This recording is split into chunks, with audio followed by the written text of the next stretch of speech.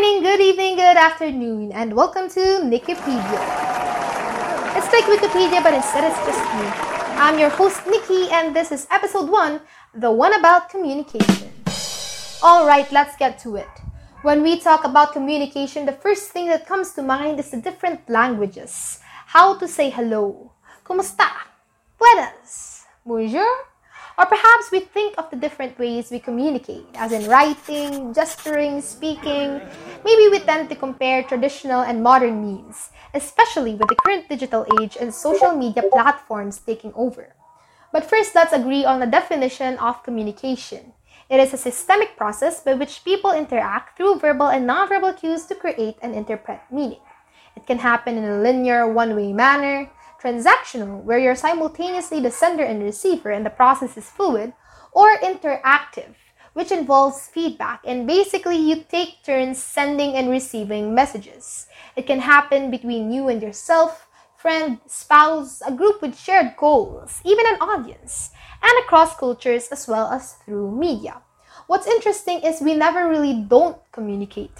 As mentioned earlier, it manifests in verbal and nonverbal cues, meaning in our inaction, we still convey a message. As Edward Hall says, it is the hidden dimension of communication, and to miss its nuances takes a significant amount of the message away from us, because in our nonverbal cues, we are more genuine and candid.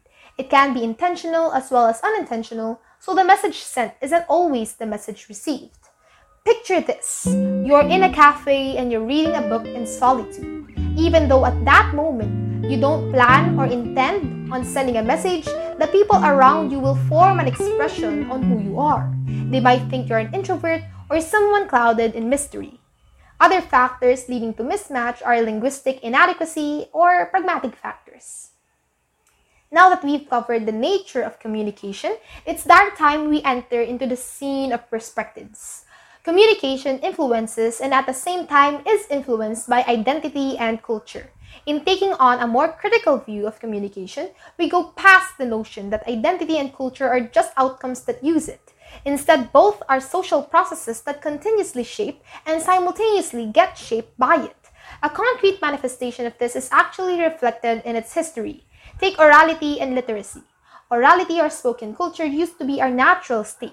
With no knowledge of writing, we passed on and retained information through folklore, myths, storytelling, and repetition. Our language system significantly influenced society.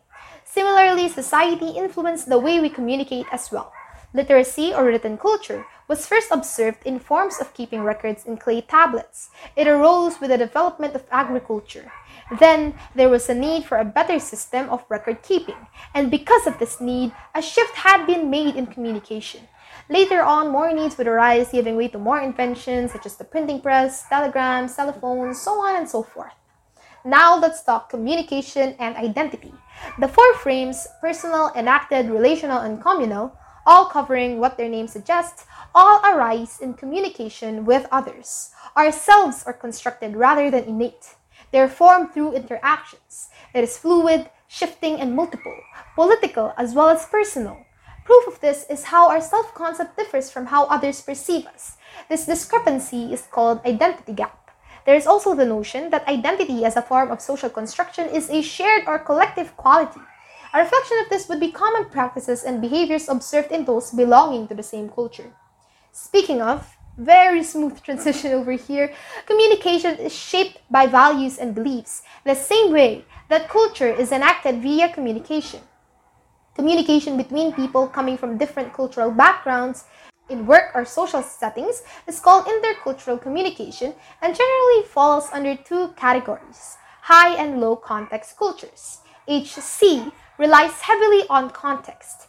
It is indirect since it assumes people are already familiar with each other and can thus rely on nonverbal and implied cues. Its manifestations are close family ties, fluid time concept, communal spaces, and centralized social structures.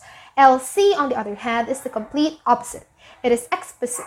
Information is spelled out to avoid confusion. It relies more on verbal messages and manifests in formal ties, strong sense of individuality, and a decentralized social structure. Schedules here are also defined and personal spaces valued. Another interesting thing is how unique Filipino communicative behavior is.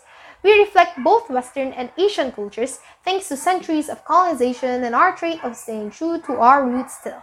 This mix has resulted in mindsets exclusive to us Filipinos like pagpapahiwatig, a further manifestation of communication shaping culture. Now, for the last part of this app's discussion, we'll talk about how we primarily create and propagate information in today's world. Modern communication through media convergence. In the past, only the rich and powerful were able to reach a large audience amidst vast distances. Now, there's virtually no monopoly over communication thanks to developments in the media industry. A functionalist perspective of this lauds media, as it serves as a venue for entertainment, socialization, community building, and advertising, while a conflict perspective criticizes it for creating divisions, gatekeeping, underrepresenting, and stereotyping. To emphasize the seriousness of media obligation more than in issues of representation, take communications function as rhetoric. As far as the concept of persuasion is concerned, its aim is to make appeals, logical, ethical, emotional. But it is more concerned with compelling its audience than it is of the truth. And with it taking on the form of digital rhetoric, policies must be put in place in order to regularize information and or worse, disinformation. Media has changed the way we communicate. If not managed, it could very well be a double-edged sword. There is no middle ground. Either it serves to uphold or work against the status quo. If there is one thing constant in communication, it's that it has always been and remains to be political. And would you look at that, I guess that is all the time we have today. Thank you so much for listening. Tune in for next week's episode. This has been Nikkipedia. It's like Wikipedia, but instead it's just me.